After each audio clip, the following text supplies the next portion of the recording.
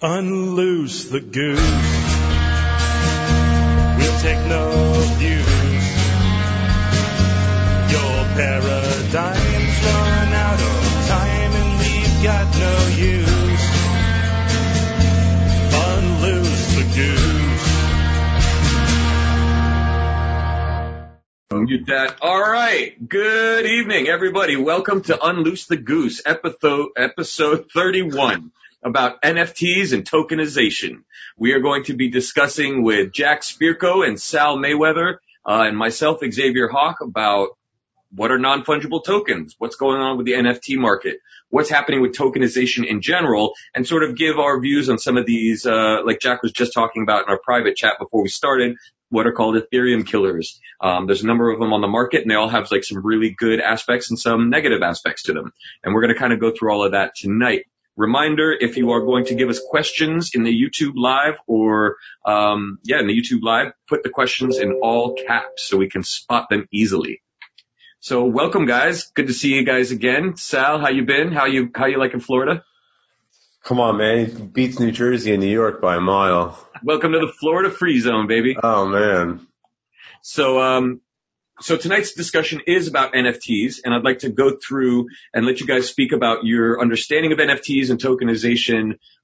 Maybe we can start with Sal, and I'll go through and send the link out to everybody for the show. Yeah, so I've been on this for years now, and I've been I sort of feel vindicated by all this hype surrounding NFTs because for quite a while people were like, you've been talking about tokens and nothing's happened, and now you have I saw a pixel. They said the world's most expensive pixel, and it was literally just one pixel. It was selling for like $60,000. Really? Yeah, I saw that today. So I sort of feel vindicated. There's been I forget what band it was that just tokenized an entire album. So it's definitely we see this is just and I think this is only the beginning. This is only the beginning, right? That's the important part, is that there's a lot of room for growth, and I think that Sal, before you keep going on with this, do you want to tell people what the fucking NFT is? Because a lot of people out there right now are going, I don't know what he's talking about. So why don't you explain that? So a token in general is just a digital representation of ownership that exists on a blockchain ledger, but an NFT is different because it's non-fungible. So in other words, gold is fungible because 1 gram of gold is basically the same as any other gram of gold, right? So a non-fungible token, they're all unique. And that sort of presents a whole different use case in terms of counter economics. It allows us to do all sorts of things. So I think I'll stop the intro there and let Jack and X take it. Well, let me just get my screen back up so I can see what the hell's going on here. Well, so tell everybody what fungible means, Sal. So it's like gold, right? So in other words, going back to that example, 1 gram of gold is the same as any other gram of gold. The dollar is the same as any other dollar. So they're fungible. Non-fungible means that they're unique, right? So each token is identifiable. And that lets us to do all sorts of things. Now we can create, for example, your football pool for Super Bowls, right? When I was back up north, there was this bar close by, and the guy used to have on the wall these big football pools, and some were $1, but some were like $1,000 a box, some were $10,000 a box. And a lot of these rich people, and the pots would get to be all, crazy amounts of money. And one day the FBI came in and they made him take down all the pools and give everybody their money back and stuff like that.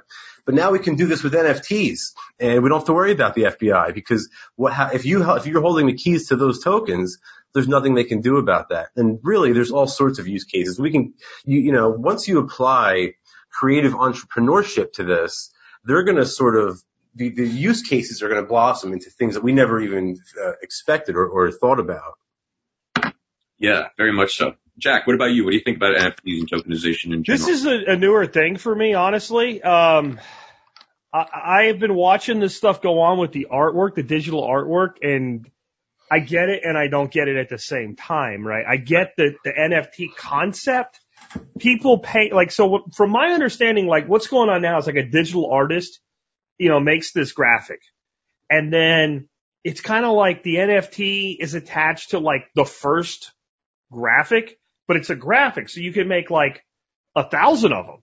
But the NFT is saying that basically Xavier Hawk is this really rich dude that does this cool baseline thing, and he has so much money he doesn't know what the fuck to do with it. So he likes this digital shit that Sal Mayweather made. So he buys this token that says he has the rights to this graphic, but it's like when an artist puts out prints and they number like the first one of 10,000, Right. it's for the number one print, even though it's not really a print, it's a graphic.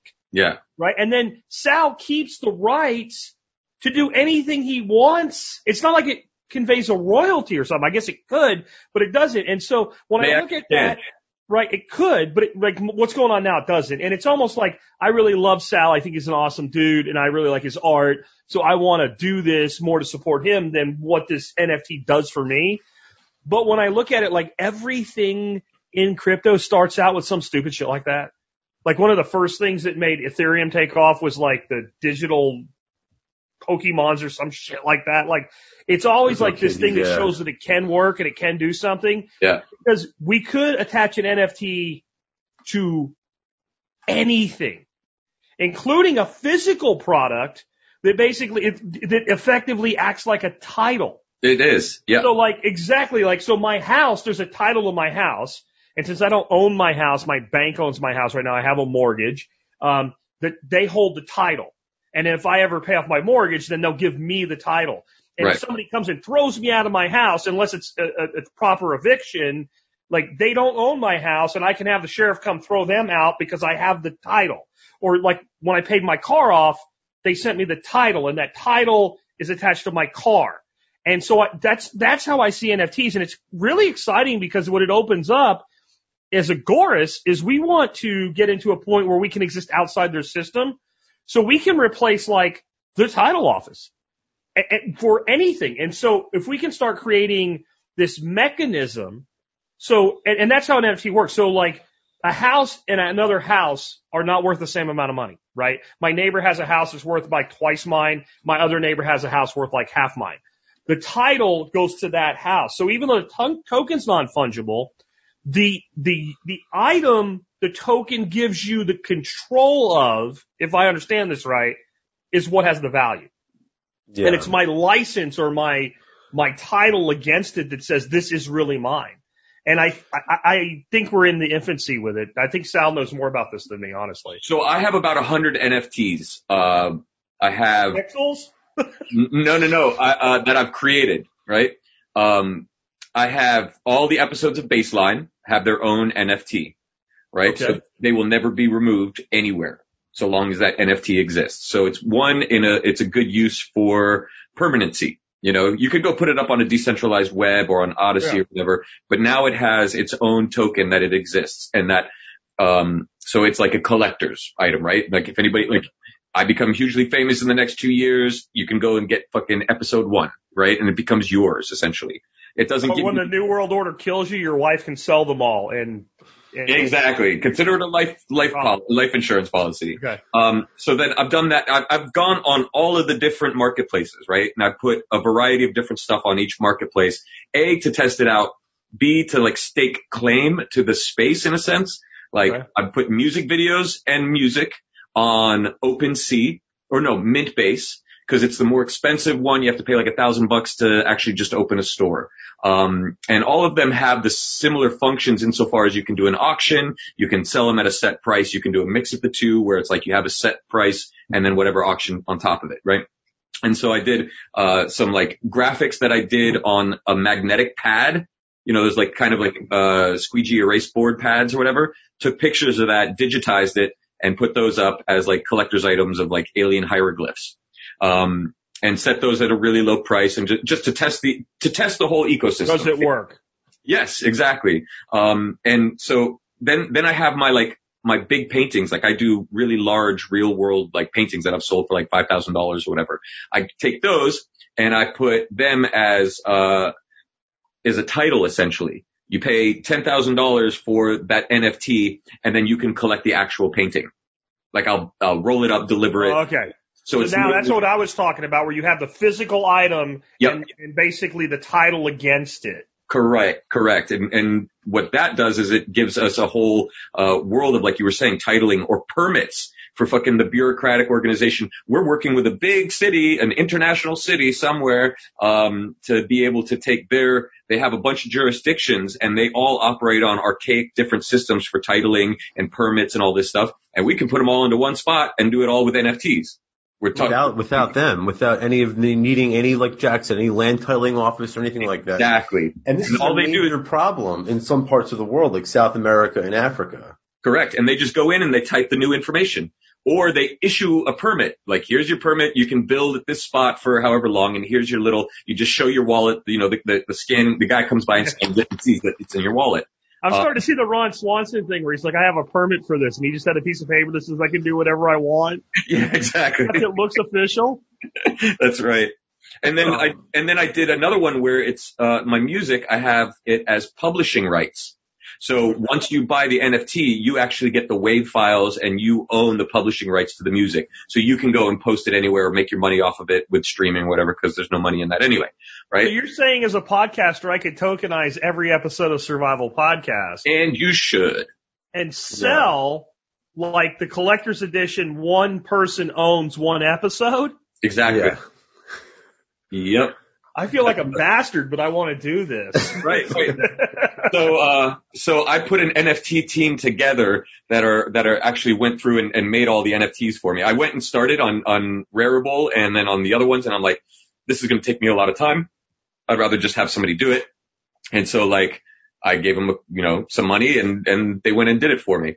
It's a good group of people. I trust them very much. They're kids, right? They're like kids, literally, and like they're family friends, and they just happen to know how to do it. And so it's like, and so I'm taking the real estate company that wants to NFT their shit, an art dealer, because this NFT process disintermediates art dealers in the same way Napster got rid of the record labels, right? Because now nobody has to sit there and be like hawking your shit at a gallery. It's like you can go online, find them, buy the NFT, and then somebody will ship the painting to you. Yeah. And then you also prevent like theft of artwork, right? Because if you have this, first edition Sal Mayweather 3D printed, right, picture of the Capitol collapsing on itself, whatever, like it's not really yours without the NFT. Correct. Exactly. You can go so far. Go ahead, Sal. So if you have 49% of that art piece, they can't seize it, right? So if all of your assets, the IRS comes for you, or some federal judge issues an injunction against you, hey, that's not my Picasso. I don't own that. So you can do fractional NFTs. Yeah. Like, why wouldn't you? That makes sense. You could sell to 2% of a Picasso. I mean, also things like concert tickets, like things like anything like that. It's really, the possibilities are endless. Yep, and the whole market's just starting, and all of the crypto kids and crypto heads are all getting into it, and the rest of the market, like the public, they have no idea yet. No idea. I honestly don't get the digital art thing. It just doesn't make sense to me because you can make copies of digital art so easily. Like, right. Like a material item. But I get it too, because like Taco Bell, I don't know if you guys heard about this. Taco Bell did like a whole shitload of these Taco Bell graphics, but they sold them for like $1 to $2 a piece. But it was for fundraising, and I'm like, okay, well that would work. And then I got me thinking, like, a long time ago they did this Marine Corps memorial, and my father-in-law, they put a brick road through it, like where you could walk along, and then you could buy a brick. Right. And you put your name on it or whatever inscription you wanted, so that at that memorial, the people actually paid for it. Instead of paying for it with government money, you paid for it with private donors that cared. Like, you could have that. Well, you could actually tokenize that as well. And then you could hand it down to like your heirs. Totally. Right? And here's the cool thing about non-fungible assets like art. And I've got some shit to drop on you guys that you're going to really like. But the first thing is, art never depreciates. Art never depreciates. You get a piece of art, you pay $10,000 for it, 3 years later, it's going to appreciate. This is one of the reasons why the uber rich and uber wealthy like to invest in art, because it's an appreciating asset, which one of the few, right? But it's a finicky one because you have to get it appraised, and that costs money and but here's the fucking gold. So let's say I'm a uber wealthy person, and I go and hire a friend of mine to do a painting for $1,000. And then I take it to my buddy, the art appraiser, give him a couple $1,000 and say, what's it worth? 50,000, right? And the guy's like, sure, it's 50,000.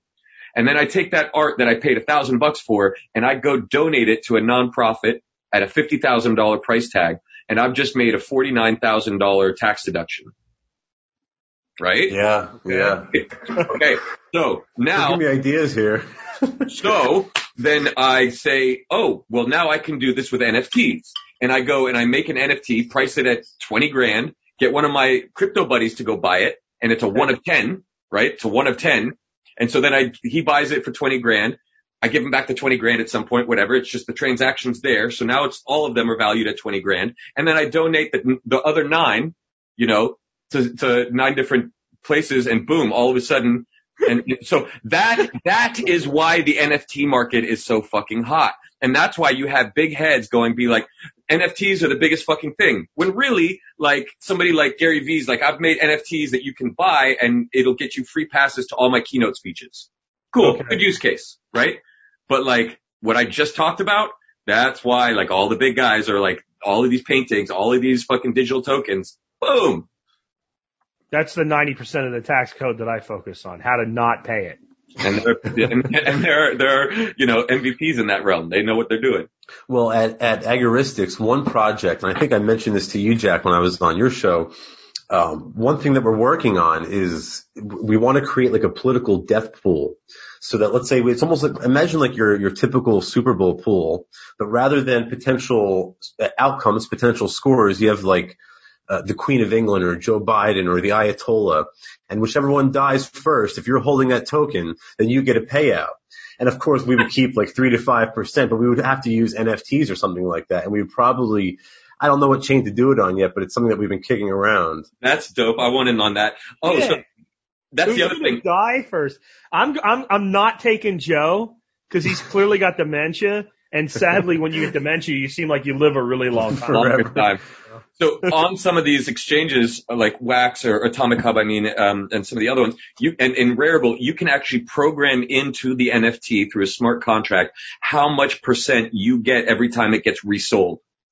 5, 10, 15, 20, whatever it is. So that's a valuable. So I can create a thing and essentially create a royalty against that thing that exists in perpetuity. Correct. Because every time the NFT, including when I'm dead, because it comes back to an address.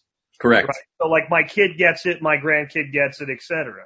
Yes. So if I ever decide I want a better Challenger and I decide to sell my Challenger because it's Jack Spirko's freaking TSPC Val Challenger, boom, I could NFT that car, and then every time that car's transferred forward, the NFT would send more money back to my heirs. So long as the buyers pay crypto for it or Ethereum. Yeah, sure. Yeah. You can even take that a step further and almost think about almost like hyper Uber, right? You could take a car and tokenize the entire car, make 1 million tokens out of it. And now let's just say you have like some sort of auto start system, and now the car just parks wherever it wants. And if somebody wants to rent it, you can make an app or something and they can just pay with tokens, and everybody gets a payout, all kinds of stuff. Let's shares, right? Yeah, that's a huge thing. Yeah. With but anything, houses, right? Cars. Let's boats. take that a step further. You could set up a DAO-run company all on Ethereum smart contracts where you buy like 10 Teslas, auto-driving Teslas.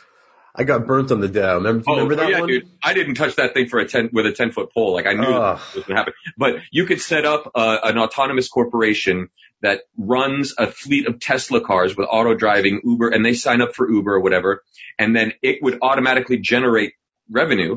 And you could have a smart contract that whenever, and it would have to be all crypto, right? But that whenever it reached a certain threshold, it would automatically purchase another Tesla, put it into the fleet and make it go. So that it would just be a self-growing Tesla fleet that ran itself, essentially. You can do that shit. We're like three years away from that.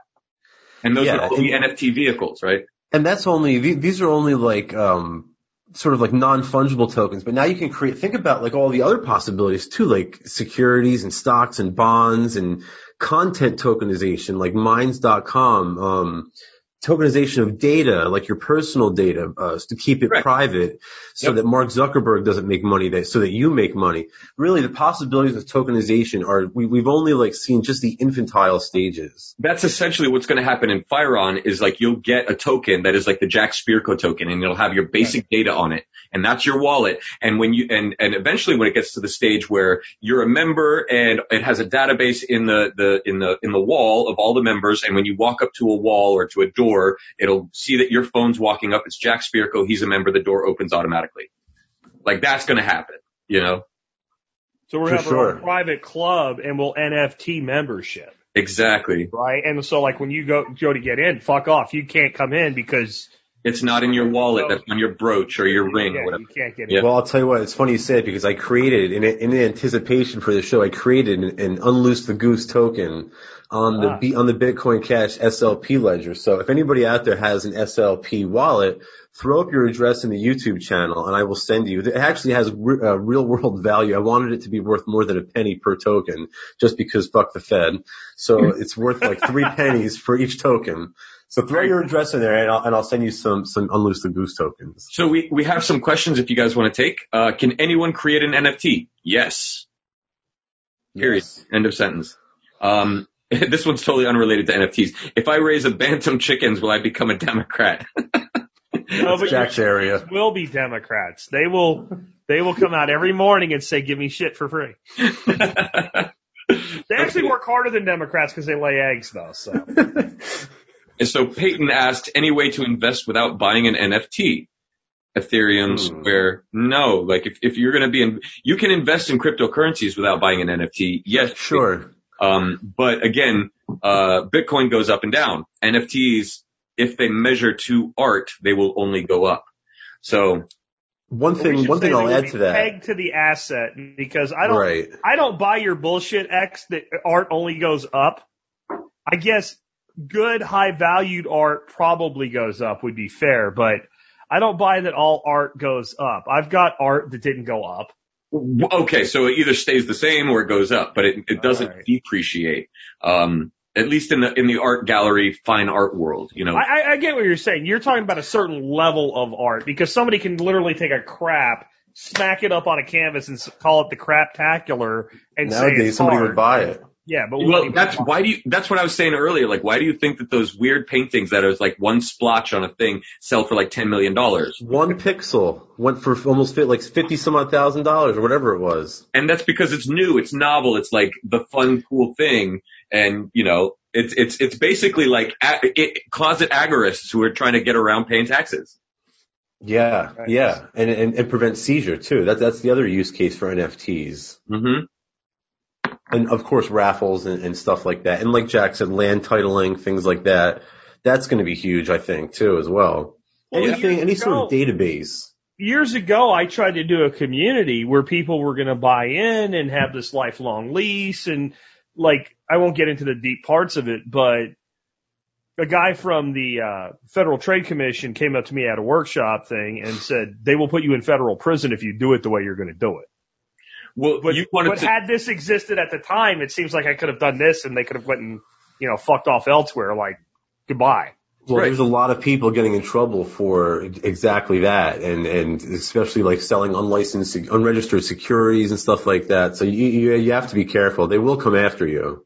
This wouldn't have been a security. This was I could have actually done it totally legally as long as I didn't want to give anything back to the people that were buying in. Like if I would have just sold lots, that would have been fine. But because I wanted to, if the entity itself was profitable, return profit to the owners, that made it not kosher. But you could do something like this where the NFT automatically does that, but you're not promising that. Right. So now it's like it just happened. I don't know. You can do it on a smart contract where people just are automatically issued dividends or something like that. Yep. 100%. Yeah, that's what I could have done it that way and it would have worked. And I wouldn't have went to Club Fed because I'm not going to fucking Club Fed. Yeah. No need. The other cool thing about the NFT space, like, okay, so we talked about having it be, a title, right? Or redeemable. Cause it's kind of like stocks. Like stocks don't mean shit unless they're redeemable, right? Unless that there is a guaranteed buyback or, I can come in and hand my gold piece of paper and say I want my gold piece, right? Yeah. So otherwise it's just a piece of paper and it's just fancy that everybody's like, hey, we're going to believe in this for a while and give value to it, but it has no real value. Kind of like what you were saying. It's like I could just replicate that image and put it up on a website, and like what novelty is there other than it's this one of a kind thing, but it's not even, it's a JPEG, right? Yeah. I got a screenshot. Like, no, it's not one of a kind, but Exactly. you're making me think about shit. Like, so we've talked about setting up like a tiny house community on my property, or maybe getting rid of the guy behind us and taking over his and doing it. So I could then conceivably tokenize the tiny houses. And if you buy a token in the tiny house, you have a 1% ownership in it. And then I can require payment in crypto. Correct. And then every stakeholder, every time the tiny house you have a 1% entity interest in is rented, would immediately receive, or, as immediately as the chain allowed, their 1% of the rental fee, or whatever we said 1% means. Currently, the only stuff that's on the market allows one recipient, the creator of the NFT. But yes, you could program a whole new chain and do all of that. 100%. And I could even tokenize your token, and then I could turn it into a timeshare. Into a derivative. That's what I'm saying. Yeah. Yeah, 100%. Or a reverse timeshare, like everybody owns it for a period of time and receives the rental income during that time. So a backwards timeshare.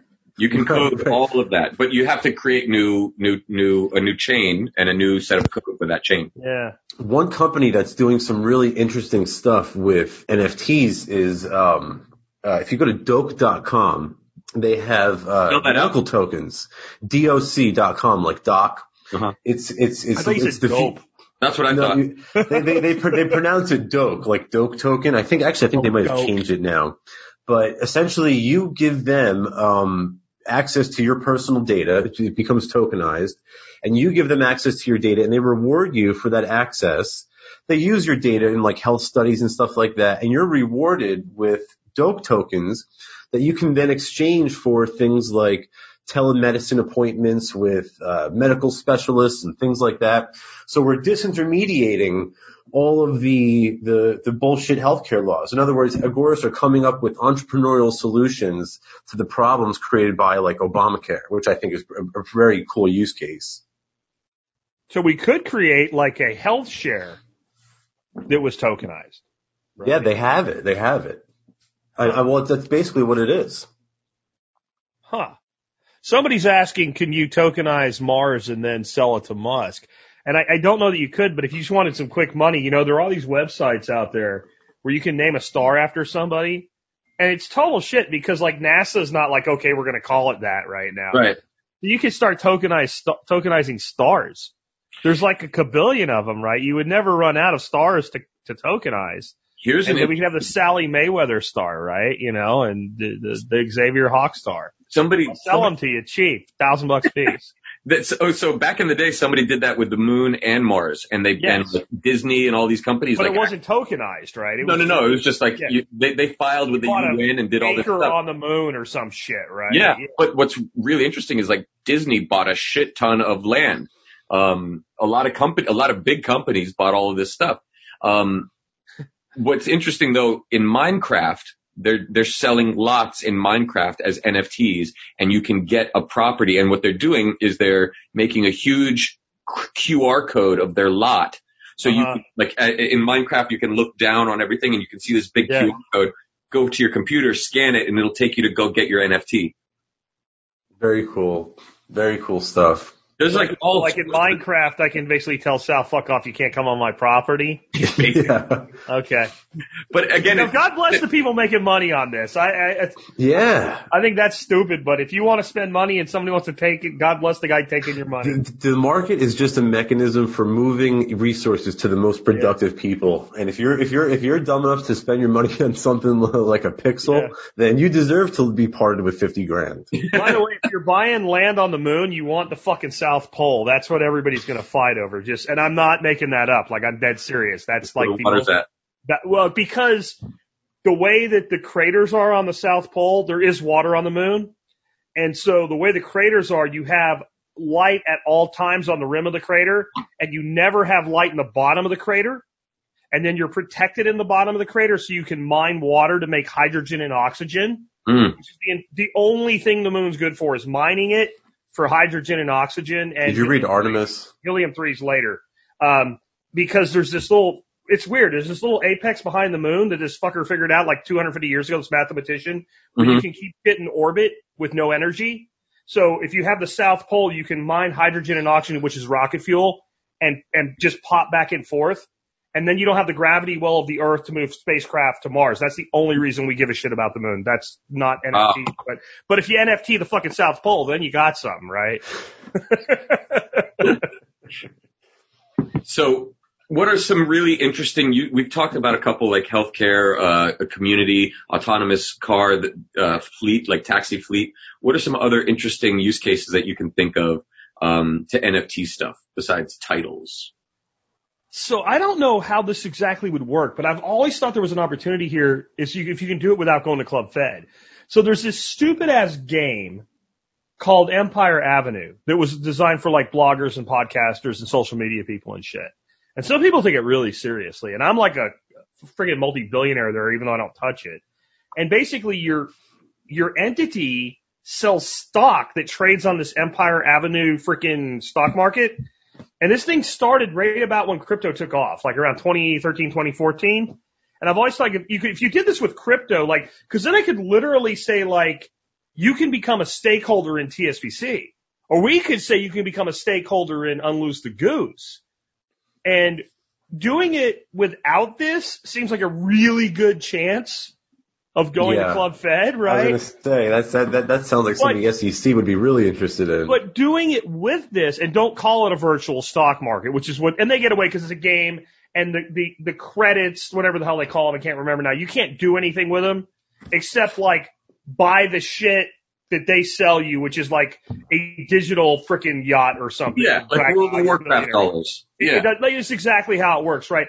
But if you did it with NFTs, I think you could attach that to actual crypto or in some way. I don't know how, but it would be cool if like all of us that have these large social media presences could leverage basically our social capital into financial capital. I don't know how, but that's what my brain is right now. Well, we're doing that with tokenization, but not with non-fungible tokens. It's more with fungible tokens. Like a good example is Mines, right? So if something that gets posted on Mines, you get paid for that, for the popularity of that content. Whereas on Facebook, Zuckerberg gets paid, or on Twitter, when I post something, it gets 1,000 likes. Jack is getting paid off of that advertising revenue. With Mines, you get issued tokens, Mines tokens on the native chain that they have. And it's in proportion to how many views that post got. So then you can use those tokens. You can either cash them out on an exchange for some BTC or Ethereum or BCH, or you could use them for like auxiliary purposes. And like Mines, what they let you do is they let you boost your content. So when this episode of Unloose the Goose, I'll go on and I'll throw like I'll get like 5,000 views on it for like 5 tokens I'll purchase. So like that's a good example of how, tokenization can help, sort of fight back against big tech censorship and sort of protect free speech and stuff like that. How many agorists have been censored by some platform? I'm sure you guys have probably dealt with it over the last, 6 months to a year. Tokenization stops that. Yeah. Yeah, I can. Going on, it's not really an NFT thing. I haven't taken the time to do it. I keep being told I should. I don't even know what it's called, but there's a thing where when people are listening to your podcast, because we all podcast, they can stream Satoshis to you. And so, the longer your podcast and the longer they listen, the more Satoshis you get. And it uses a Lightning network. So you don't get because if you're send somebody else Satoshi, right, you get your ass hammered in fees. Like you can't do it. But if you're using Lightning, you can. And it's like a real time, like when a person, instead of using, iTunes, they use this thing and they listen to your podcast and they set up, whenever I'm listening to Sal, send him 1 Satoshi every minute or whatever it is. And the longer they listen to you, the more Satoshis you get. And it all happens. Once it's set up, it's all automatic. And I guess that could be done with video. That could be done with anything eventually. Well, that's what I see what's happening. Like you've got Steam and all of these other places, but you still have to have the action of the viewer sending it Yeah. In the future, it'll be like, it'll automatically read how many people are watching. It'll be a network built on a blockchain. It'll have its own native token, and it'll be able to read the viewers, read the content on how long they're watching, how many streams you get, and automatically pay you in the native token. And then it's a matter of making that worth something. The network doesn't, and Jack could probably know this, but doesn't library work similar to that, Jack? It does, but it doesn't. So the way library and Odyssey are the same thing for those the audience that maybe don't know. They're basically exactly the same thing. They run on the same blockchain. Library is the blockchain. Odyssey is the blockchain explorer or browser. Right. Well, I would say no. Library is the blockchain and a way to view the content, and Odyssey is a different GUI for that blockchain. It'd be the best way. There you go. Yeah, it's an optimized version of library. But like, so I watched Xavier's video yesterday. I thought it was really good. So I sent him an LBC token, but I manually sent him one token for that one video. And now it's attached to that video. And if he wants to use it, he needs to unlock it from that particular video. But what I can see, and I've talked to Jeremy Kaufman, and it is something they would like to do, is create basically a voluntary subscription. Where, like, I say I'm willing to spend 100 library tokens a month, which would be, $14, $19, depending on where it is now, because that's the amount I want to spend. And then there would be a back-end algorithm that would say, this is who you watched, and distribute it based on percentile. Yeah. It would be one way that they've talked about doing it. Because, like, on YouTube, they have the whole membership thing. It's $5 a month. Well, how many people am I going to become members to on YouTube before I'm like, you know what? Netflix is only $10 a month. Like, come on. Like, you know, I really like Corey's fish shit, but like not that much. But if I can say like, just take $10 a month and split it up against everybody I watch, then that would be cool. I don't know how that fits in with NFTs, but I can see like eventually NFTing the individual videos, right? Like, you know, I have the rights to this video because people do shit for bragging rights all the time, man. It's, you know, it's very common. Yep. I could even I do membership sales to my members brigade, and occasionally I do lifetime sales.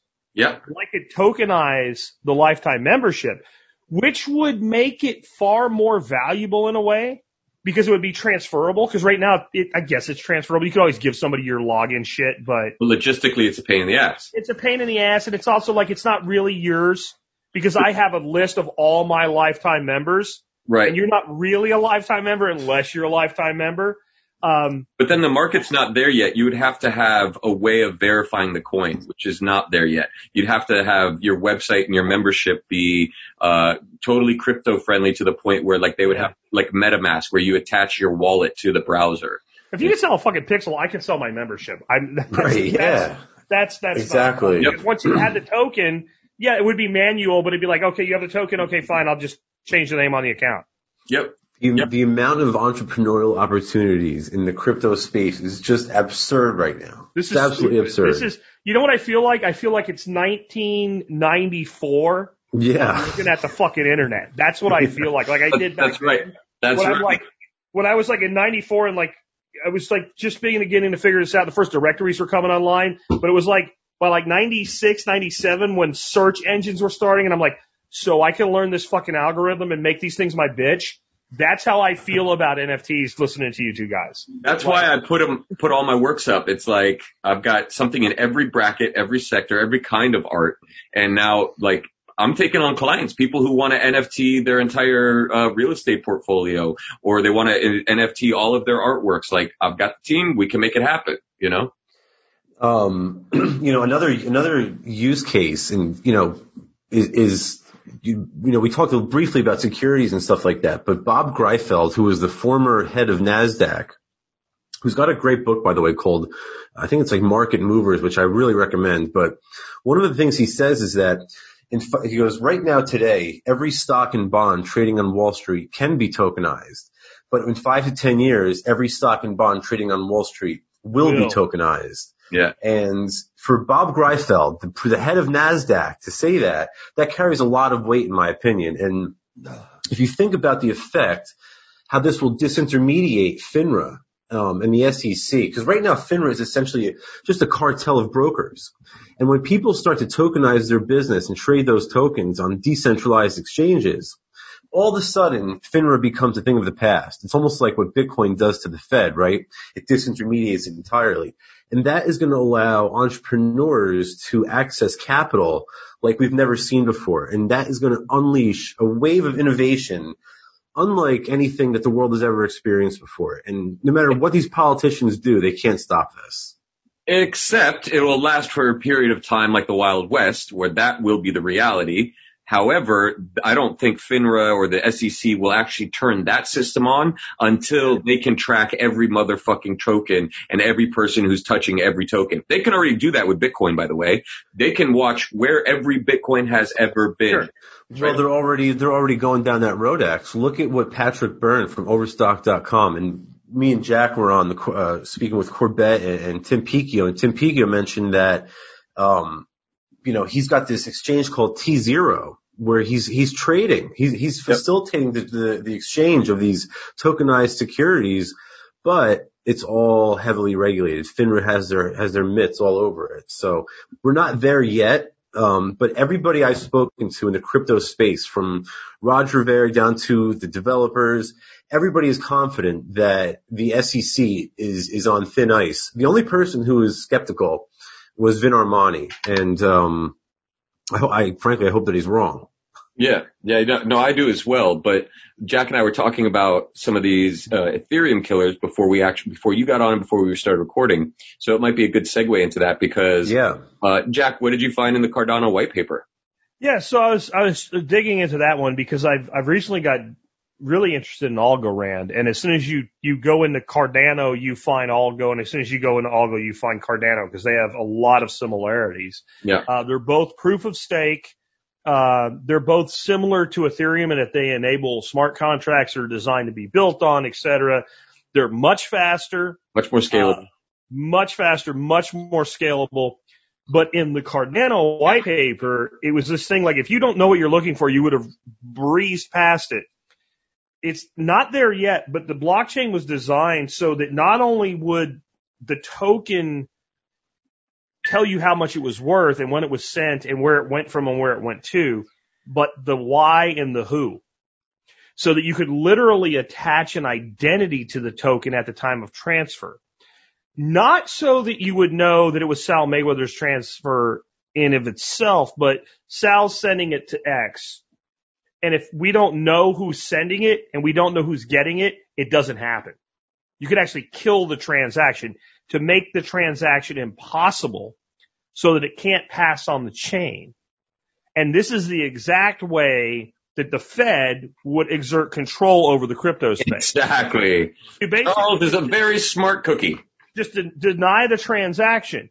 Now, you still have DEX exchange, you still have privacy coins, you still have a million ways around this, but sooner or later, what makes a crypto have value for now is fungibility into a stable coin or directly into a fiat, euros, dollars, yen, rubles, whatever, right? So if you can close down the fungibility, right? Now, I still say there's still like a place for like privacy coins to fit in here, because once I transfer it to Xavier, if Xavier wants fiat, then, okay, so what becomes the gateway is into fiat or into the mainstream, into their world. You have to say, I have this. And if there's tax consequences, you have to pay them. Right. And everybody seems to think this concept that if they can tax crypto, at least where it interfaces with the regular world, that it kills it. Well, that's fucking stupid. General Electric stock is taxed if you sell it at a gain. I don't see everybody like going, oh fuck, they can tax my GE stock now. I'm gonna dump this shit, right? Yes, many of us were attracted to crypto early on because it was one way out of their tax system. But I kind of see this going the way of coins like, if you use it right, Zcash, coins like Monero, coins like Pirate Chain are going to become the bearer bonds of like the 60s, 70s, and 80s, where bearer bonds, for people to know, were issued by the Vatican. And like they were immediately convertible into cash anywhere in the world with you had it, you could turn it into cash. And they were almost never converted into cash. Like people just took them because the fact that you knew you could convert it was all you needed to know. And until you converted it, it didn't exist. Right. And I think that's where your privacy coins are going to exist. They're going to exist on DeFi and DEX, and they're going to be the bearer bonds. So that the only thing that will ever happen is eventually Sal will be like, yeah, somebody paid me this shit. Yeah, and here it is. And yeah, I made money. And now that I need to buy a car, and the only people I can buy a car from want Tether or the Goldman Sachs dollar coin or whatever, yeah, I'll pay the tax on the income for this one thing. Yeah. And until you have to go out, and that's how silver works today, right? Like I bartered with a guy recently, did some work for me, and I gave him some silver. He didn't pay fucking tax on that. Now, if he ever goes and sells it, he's going to pay tax on it, right? And I think that's kind of this world we're going to exist in. I also think that what's going to happen is the government is going to come out with like this grand clemency offer and basically say, declare all your fucking crypto. Right. Right. And we're not going to do shit. They might even do it where they like, whatever happened in the past doesn't fucking matter, right? Like going forward, if you want to use your crypto above the water line, Right. you need to declare it in this window. And if you look at it, it's exactly what they did with offshore accounts a few years ago. And the reason I think they'll do it again, it worked. I hate it because I don't like anything working out for the state. Worked out great for the state. Tons of fucking billionaires with offshore money were like, oh, really? And they're like, okay, Bill's a dumb guy, right? Bill, you go first, Bill. So Bill does it, and they're like, they didn't rate his no, they like, oh, really? Okay, Tony, you go. And then like once a few people went, like and like nothing happened, they're like, oh fuck it, and it all showed up, and billions of dollars surfaced and came back into the mainstream world because there is a point like if people that had a certain amount of money didn't want to do this, there wouldn't be a thing called money laundering, right? Like there is a point where like I need my money above the water line so that I can do certain things with it. If I want to buy a 3D printer from Sal for Bitcoin, no fucking problem. When I wanted to buy my Challenger and I went to Chrysler and I said, will you guys take Bitcoin? And they're like, no. I didn't even ask if they would take anything else, right? It wasn't, as soon as I said got no to Bitcoin, I knew if I said Bitcoin Cash, it would have all been no. So I'm like, okay, well, fuck it. Then I have to sell it. And so I will pay tax on those transactions. I'll declare a basis, et cetera, because I would be fucking stupid not to. I don't want to, but since I had to actually funge that into cash, that is too like wah. So I think we're going to have to exist in this kind of bifurcated world. I don't know too much about Algorand, but I did hear you mention on Miyagi Mornings briefly, Jack. But I think the real we're talking about ETH killers. The real ETH killer is Vitalik Buterin, right? He rolled the chain back in 2016 when the DAO got hacked and we all lost a shit ton of money. Mm-hmm. But he still shouldn't have rolled the chain back because that's really what killed Ethereum. As far as I'm concerned, as soon as he did that, it lost all of its utility. That's why I get in trouble because I tell people that Ethereum Classic is the real Ether. But now going back to like Cardano and some of these third generation blockchains. Don't know. I just want to back up there. He rolled back the chain to prior to when the DAO happened so that Ethereum Classic could no longer be considered the actual Ethereum, and everybody who had it and got affected by the DAO or didn't get affected by the DAO were fucked, right? Yeah. And it was the decision of one person. Yeah. Right. Which is the opposite. Decentralization, right? Right, exactly. Like that's why I wanted to roll back this conversation to that so that people who are new to crypto understood just how dangerous crypto is and how when everybody says decentralized, it's the same thing with fucking Bitcoin too. You have 65% of the market of miners owned by the Chinese. They're all Chinese mining companies. If they decided they wanted to fuck Bitcoin together collectively, boom, like that, done. Well, that was really the concern with Ethereum from the beginning, is that it was so centralized around this sort of cult of personality with Vitalik and stuff like that. And it just, Yeah, I mean, look, I lost a lot of money in that one. I sort of had all my chips in one basket on the Dow. I was really bullish, and I just got hammered. I learned my lesson. It was a costly lesson, but I learned it. Yep. And I still wasn't in favor. I didn't want my money back. I'd rather take the loss and help prevent the disintermediation of the court system by enabling this Ethereum smart contract ecosystem. But regardless, going back to Cardano, I really encourage everyone to watch Charles Hoskinson's whiteboard video for Cardano. Yeah. It's really impressive stuff. And the guy is probably one of, if not the most brilliant cryptographer out there today. Agreed. Cardano sort of takes like a different approach to this. Like they take a much more academic approach to blockchain stuff. So, but also like pragmatic. Like, yeah. Why Jack found that in the white paper is because that enables him to go and replace the stock exchange and NFT token, because they have to have those controls to allow that kind of a big system to exist. So he's very smart. We need to understand as Agoras, like, we talk about the market, but one of the biggest customers of the market is the fucking government, right? Right. So that is a market response to the fact that one of my big customers is government or, governmental organizations or even non-governmental organizations, NGOs that are actually working with government. And I don't like it, but it doesn't mean it's not a good investment. I'm actually kind of throwing some money into Algo right now. And Cardano's like next on the list. Like I stack altcoins. Like, and I don't, just so people are listening to me, I don't do financial advice, but I don't take my Bitcoin and move it into alts anymore. I did it in the early days. I hold my Bitcoin. I make crypto in various ways, and I take some portion of the new crypto I'm getting and I put some portion into alts. And I kind of, the way some people stack silver, I'm done stacking silver. I've stacked enough. Now I'm stacking altcoins. And what I love about Algo is the security mechanism. So one of the weaknesses in Cardano is that the more you have, the more likely you are to be chosen for a block. So since everything's public, if I'm a hacker and I want to fuck the blockchain, right, it's easy for me to target a selective group of people who are going to be voting on the next block.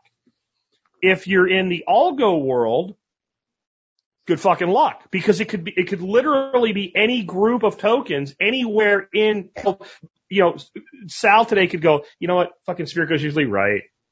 Damn it. And buy one algo and stake it. And he could be selected to vote the next block, 5 blocks from now. And so the security that I see there, and then the dude, I can't think of his name now. It's some weird Eastern European name. But this dude's like won multiple awards for cryptography. He's a professor of cryptography at MIT. And they've got like 130 million in cash from their token offering to develop with. And then their group of people behind this are huge. So when I look at it, again, the only negative I have is the inflation rate. But, if you can make 6% on your crypto just by holding it, and you don't have to do anything special, you don't have to set up a node or any shit like that, like, to me, that's pretty impressive. Oh, by the way, there are a lot of wallets out there where you can do just that. Like Exodus. With Cardano, with Algo, with like 5 others, you can just hold it. Non-custodial? Same with Nexo. Yeah, you hold your keys, you hold your passphrase, all that shit. Yep.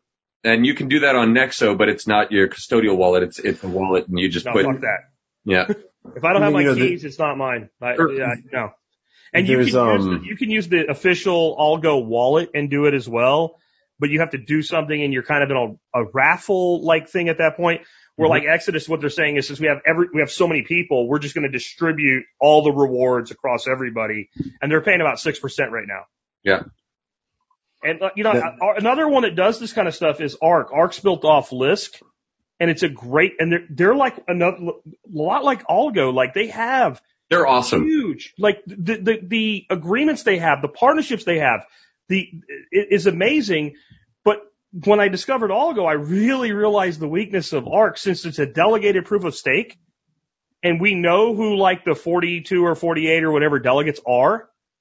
Shit. Like, it just seems like targeting. Like any good hacker with a good DDoS capability. Can you explain what the NSA could do? Oh, yeah. Yeah. Are you kidding? This is Candyland for them. Let me ask you, what is staking and, what is delegation? Can you define that for the folks? Sure. So staking basically is exactly what it sounds like. I'm taking this money that I have or this crypto that I have and I'm staking it. I'm basically saying, here it is. It's like putting it in a bank where you're earning interest. Maybe. That's not centralized. It's decentralized. But it depends, right? Because some staking requires you to actually lock the money. Yeah. For a period of time. Some staking requires you to lock it, but you can unlock it any time. Sometimes there's a penalty, sometimes there's not.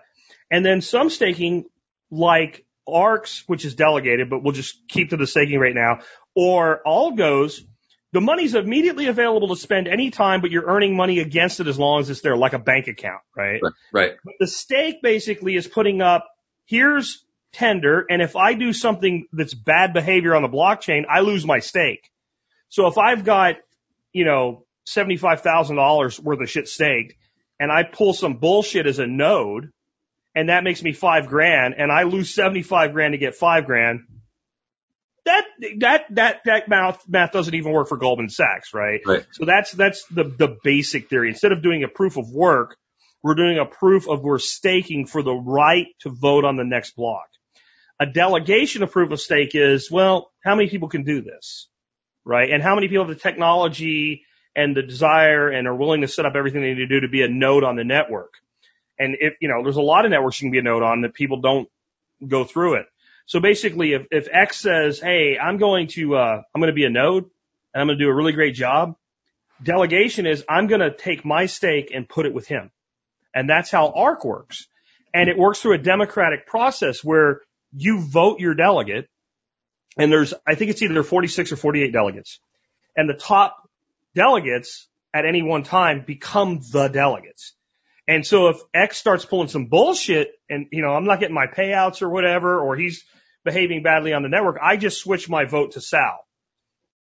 As soon as enough people do that, Sal becomes a delegate and you're gone. Yep. Right. And and it's worked really well and it's fast. It's like 8-second block times. Yeah. And if I send you ARC, you're going to have it about 8 to 12 seconds. There it is. Except you have that weakness of, since we know who those people are. Now, the way ARC works would be is if I did a DDoS attack on you, as soon as you got shut down and you're not functioning, the next delegate would pop up. But it's still this kind of relatively small target. What Algo's doing is called a pure proof of stake. Literally, if you're holding Algo, you're participating. And you can, if you're doing it with like an Exodus wallet or you're holding it Coinbase because you're dumb, it's sort of like a delegation, but it's not because it isn't. It's complicated to explain, right? But it really isn't a true delegation because it's still your money. And like if you just take Algo or Cardano or any of these proof of stake coins and you hold them in Exodus, if you hold enough to actually earn enough to show up quickly, you can literally open your wallet the next day and see there's more money there. But with Exodus, you have to claim it.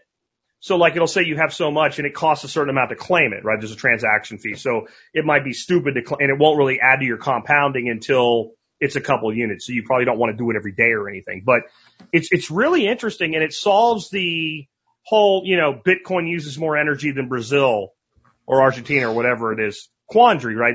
It's a very low energy, very secure, very fast. Like if I send you 10 Algo, like literally it'll be there. What caught me is they're now the backbone for fucking Tether, right? They're actually running the backbone for Tether.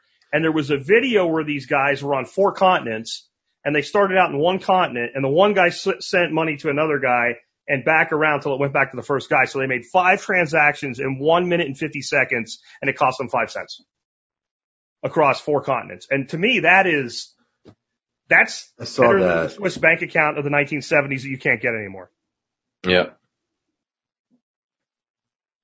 So the proof of stake model, for those who don't know, is basically you own it and you can prove that you have it and therefore you get to participate on the network. Yep. Or take part in the blocks. Sort of like a contrast to proof of work for anybody out there.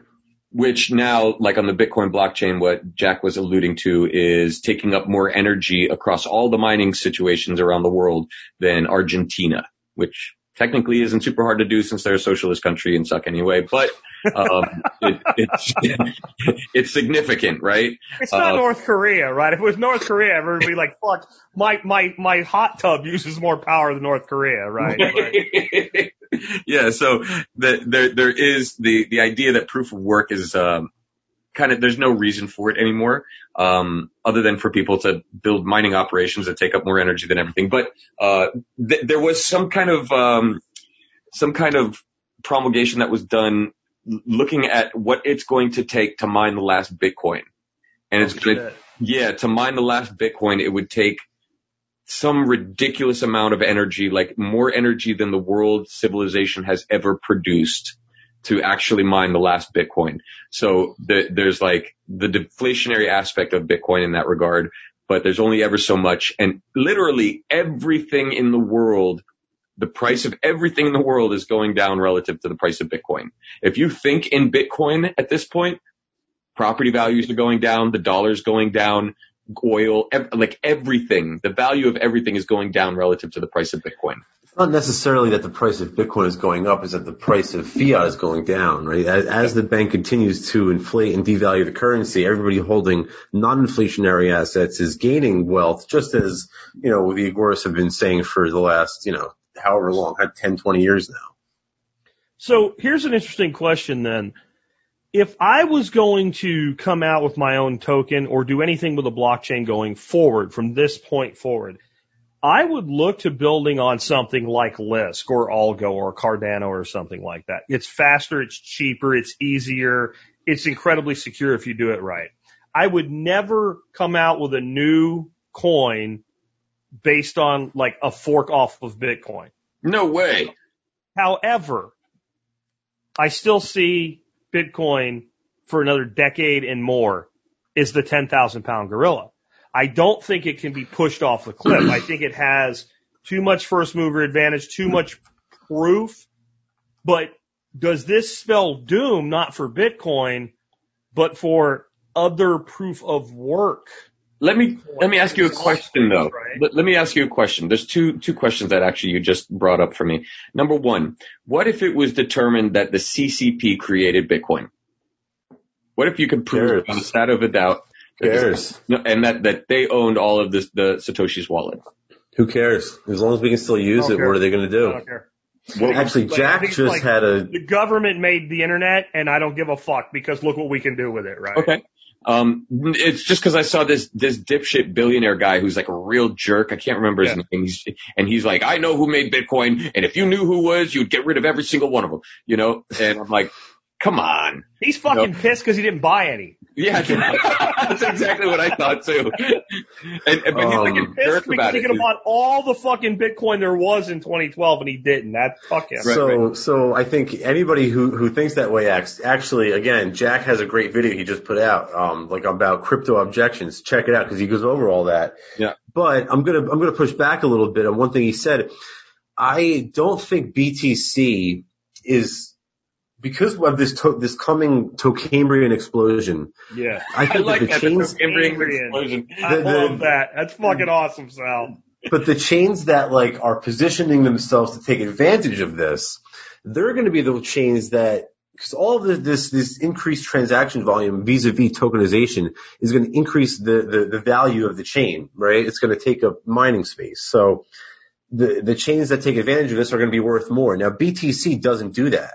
Right, you can't tokenize. If you wanted to tokenize on BTC, you have to pay Samson Mao to do it, right? I think it's like, what do you call it, like Liquid or something like that. You have to pay, or I forget what it's called.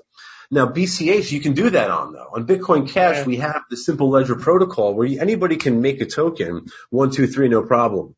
And I'm convinced that vis-a-vis the demand from the transaction, the exchange demand, coupled with the demand coming from tokenization, all that's going to, I think, in the end, push BCH over the edge, where we already see there's more transactions in Bitcoin Cash now than BTC. Wait until tokenization and some of the stuff that we're talking about hits.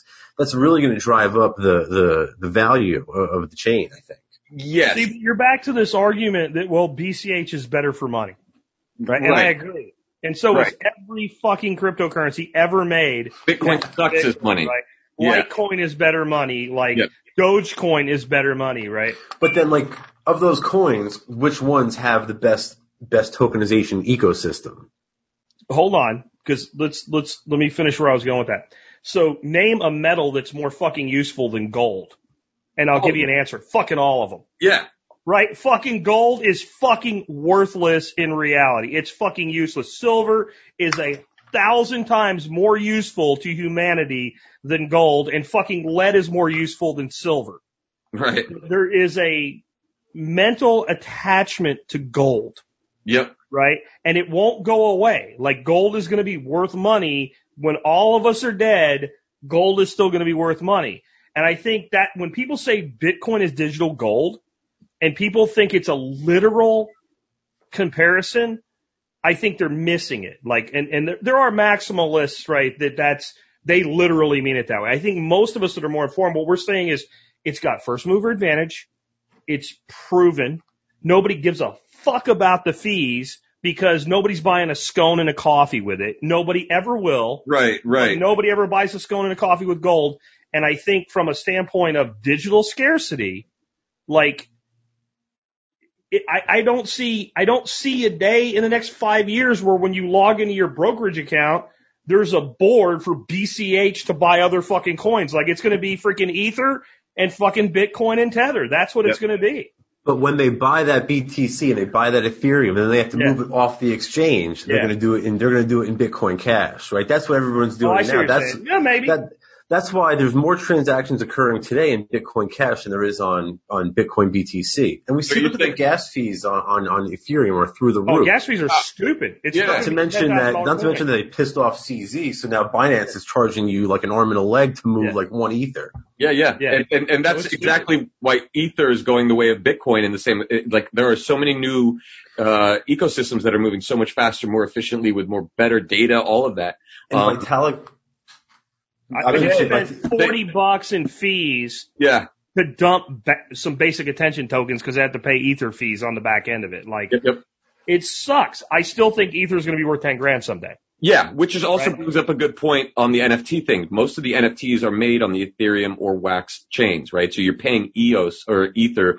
Some are on EOS too, which is actually a much better operational right there. But you bring up a really good point with the Ether. It's like, it's slow, it's expensive. Everybody's complaining about it, but and minting NFTs right now is super expensive because of that. So it's like all of these new coins are going to outperform, just like Jack's Charger outperforms the Model fucking T, you know, like, but there are people who are going to use the Model T as Model T's still worth more fucking money than my Challenger, right? Like, exactly. That's it. And like, but if you look at the gold and silver markets, like, what is it? Rhodium. It's like $23,000 an ounce. It's like way outperforms gold, but like nobody, you know, so what is going to happen though when Ether 2.0 is successful, if it is? What does that do? Like, cause I've got plenty of Ether and I haven't staked it because it locks it. And I don't like, cause I'm going to be honest, like if Ether's $10,000 tomorrow morning, you're out. I'm dumping a significant amount of my ETH, right? Yeah. Like I'm going to cash that in and I don't want to not be able to do that. The other side of it though is I look at it like, and it's also like, it's an unknown, right? So for people that don't know listening, Ether right now is going through this transformation and it's supposed to turn into a proof of stake coin, which I find, it is fucking retarded that it takes 2 years to do this as I do how long it takes the United States to go back to the fucking moon, right? Like we went to the moon in 1960 We need like 20 fucking years to get back there in 2020. This is bullshit. Like, just get it done. But that's what Ether's doing. And they're asking people to stake their Ether before it is proof of stake for returns that continue to dwindle, right? Like originally it was going to be like 8% and it was like 6 and it's like a race to the bottom. And people are doing, I think you need 32 ETH to do this. But when it's done, there's supposed to be this brand new Ether. Let's just ignore all the stupidity and say, well, if they do it, and at the end of this, if it's cheap and fast to send Ether, then what? And I don't pretend to have an answer to that, but I kind of feel like it means this. But like, I feel like in the long run, all these problems are very bearish for Ethereum. I think medium term, I think you're right. I think that, but a lot of this value on these chains that really can't scale, it's all based on speculation and not utility. Like originally the value of gold and silver was based on utility. Sure, it was always wanted for decorative or ornamental purposes, but it had some utility. There really isn't any utility anymore. At least with Ethereum, you can make the case that, ERC20 tokens or smart contracts, you don't even have that with BTC at this point. So, I don't know. Humans are stupid. Back to Sal, just because you're pretty switched on to this.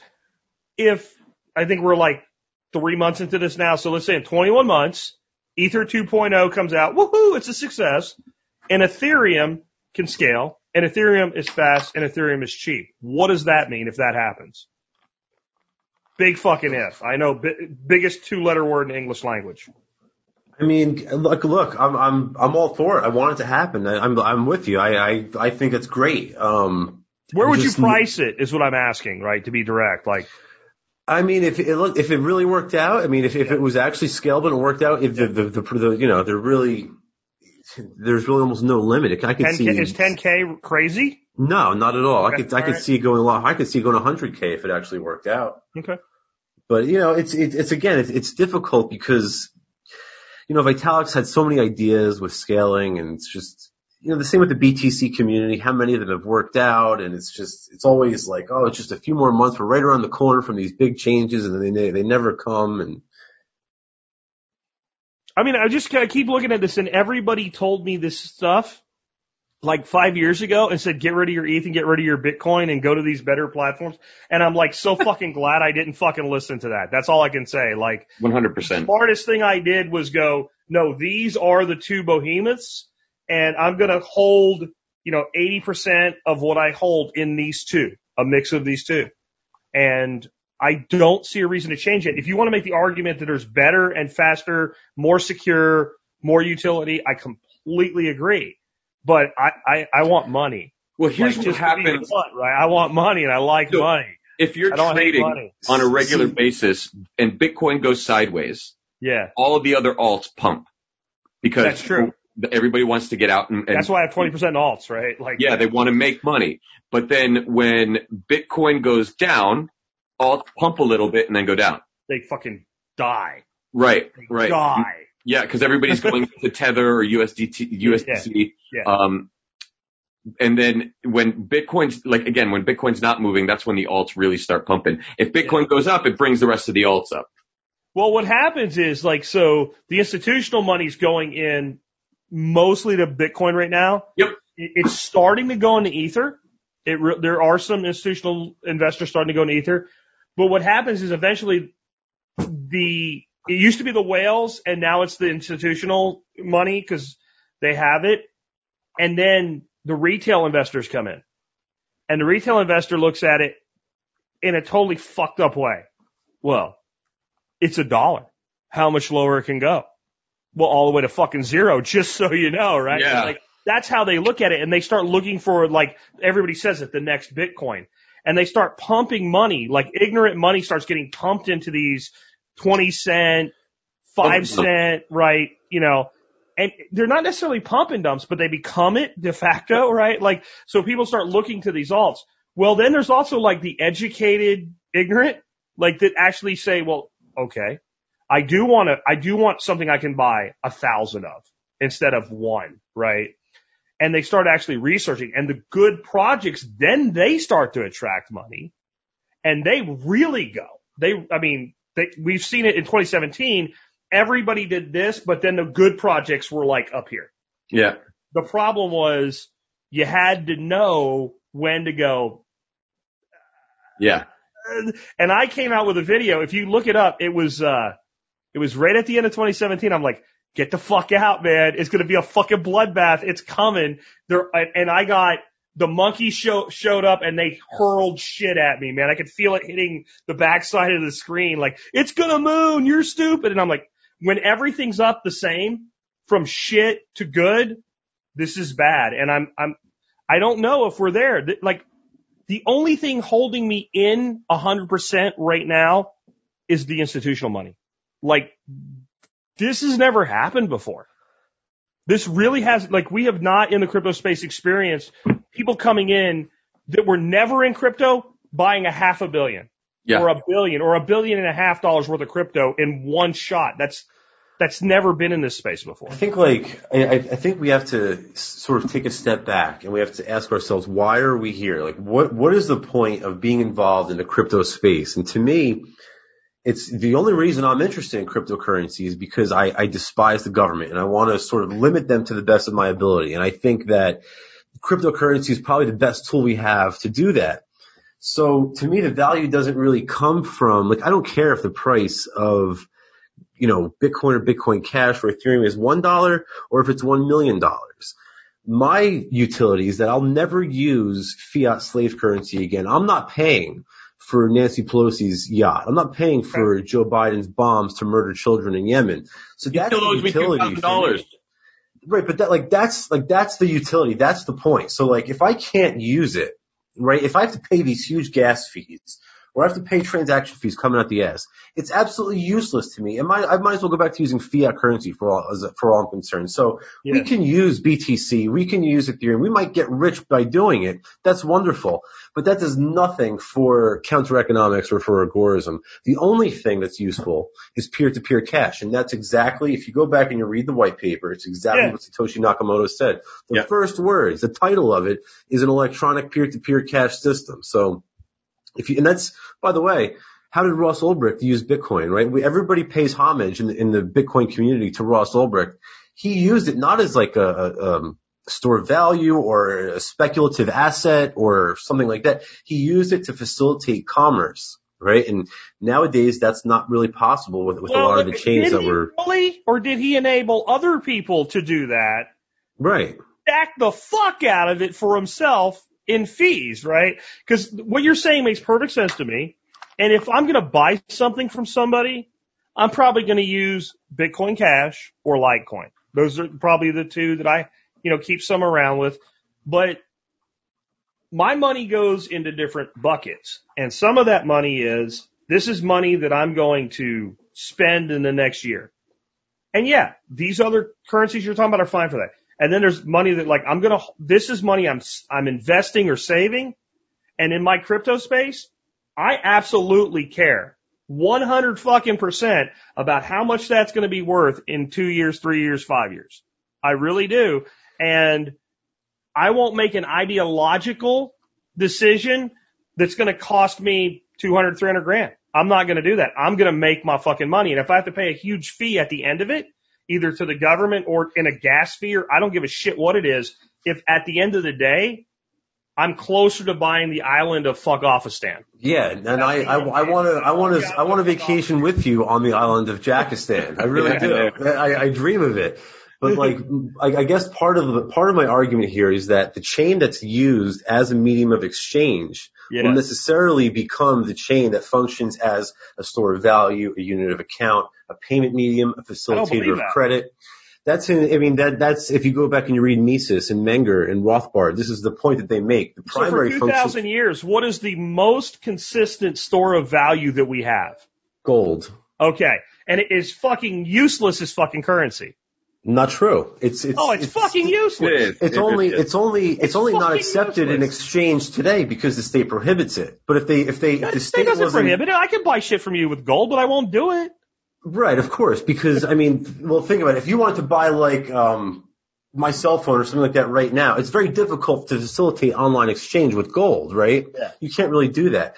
Not to mention though that the peer-to-peer transaction costs on gold are zero. Right? So if we're face to face and we do an exchange with gold or silver, there's no transaction fee on that exchange, right? But the reason why gold was ever able to become a store of value was because it was used as a medium of exchange. In other words, people thought to themselves, hey, I better store up some of this gold because you know what? When I want to buy eggs from Jack next week, I know he takes gold, so I better have some ready for me. So it's the fact that it's used as a medium of exchange that it's used as a store of value. Does that make any sense? Well, it's just because everybody but it also evolved. As it increased in value, it evolved beyond it. right? No doubt. The reason gold doesn't work worth a Yes. fuck for money today is because let's say I want to buy a printer from you for $250. I'll take How gold. much gold is that, right? And how do I break off like that much gold? Like it's too expensive. It's not that it can't be done. It's too expensive to do.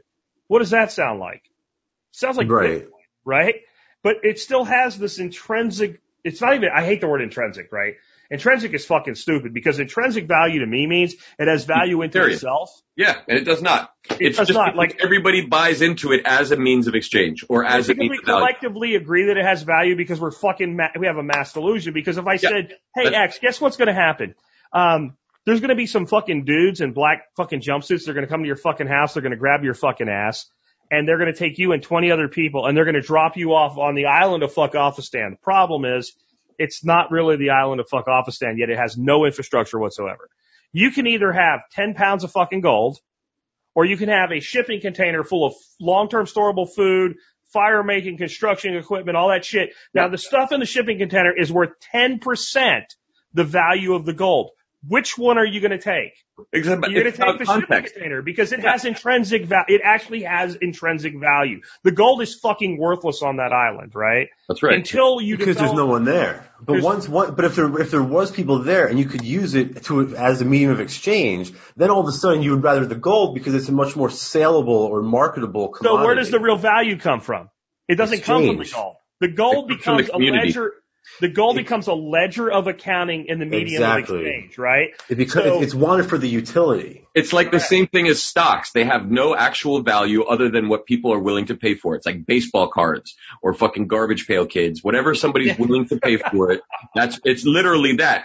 People like to say, oh, the KPIs of the organization, the companies, give you an idea of what the stock is worth. It's like, no, it's what everybody's willing to pay for it. And that's all that it ever has been. And so with that, this has been a discussion on NFTs and fucking tokenization, the tokcambrian evolution, the tokcambrian, what was it? Tokcambrian explosion. The tokcambrian explosion. Tokcambrian explosion. Yeah. That is the freaking, that is the gold of this episode. That is it. You should name your next podcast, both of you guys, that. We'll have to title this one the Tokcambrian I know you explosion. sell shirts. Yeah. Dude, you need a fucking shirt, right? That is the Tokcambrian explosion. Coming in with like a beat. You need like the Bitcoin Cash to do that thing, right? And the meteor coming in and it says the Tokcambrian explosion. I would buy that, and I would buy it with Bitcoin Cash just to make you happy, Sal. And just to I know you guys want to wrap up, but just to go to that analogy real quick, the Cambrian explosion was when you had this sort of explosion of life into like a million different life forms, and it really just blossomed into all these different organisms. That's what's coming with tokenization. That's right. And we three were there for the birth of the Tokcambrian explosion. That's got to be a shirt, dude. That has to be a shirt. Yeah. Okay. So this has been it's coming up. an episode of Unloose the Goose with your wildly charming host, Xavier Hawk. And you can find me at Xavier Hawk online or Firon.com, P-H-I-R-E-O-N. We've got Jack Spirko with thesurvivalpodcast.com, and you can find him on all the different social media sites with that, and at his website, obviously at the survivalpodcast.com. And we have Sal Mayweather, Sal the Agorist on all the various platforms, and 3D Printer Go Burr with 3Rs.com. Yes, and also agorathreads.com. Check that one out. We just opened yesterday. We're selling T-shirts and hoodies and all sorts of stuff for crypto. Let's do the Tokcambrian. Yes, exactly. Yes. Badass. So thanks for all of the great questions for all of the 40-some people who were in the live chat with us on YouTube. There was some really cool discussion there. I didn't see very many more all caps questions, but thanks again. And anything you guys want to say at the last very statement?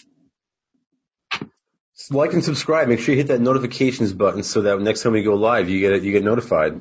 There you go. That's a good one. And give us a review on iTunes. It really helps the show. And I think what we're going to do is going henceforth, it'll be always at 4:30 Central Time, 5:30 Eastern Standard every Wednesday. We're not going to do the back and forth between the two hours. Yeah, apparently most of the geese are on the roost by 7:30. That's it. James Corbett won't be happy. Sorry, James. All right, thanks everybody. This has been episode 31 of Unloose the Goose, the Tokcambrian Explosion. See ya. Unloose the goose. We'll take no views. Your paradigm's run out of time and we've got